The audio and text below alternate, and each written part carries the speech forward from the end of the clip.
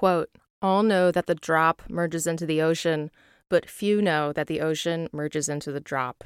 End quote. That was from Kabir.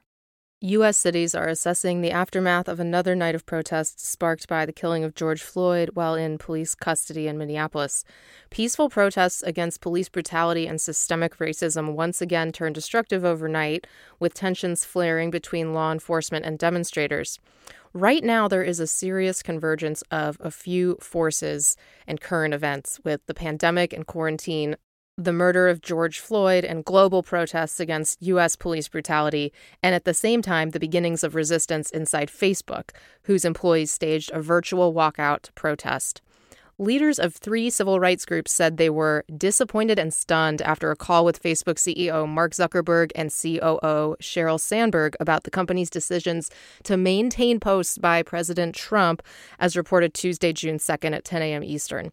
In those posts, Trump addressed recent protests over the killing of George Floyd while in police custody on both Twitter and Facebook Friday, May 29th, saying, quote, any difficulty and we will assume control, but when the looting starts, the shooting starts, end quote.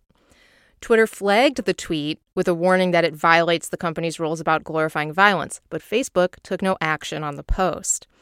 This will historically be seen as a turning point for Facebook, which basically serves as the entire internet and arbiter of reality for many people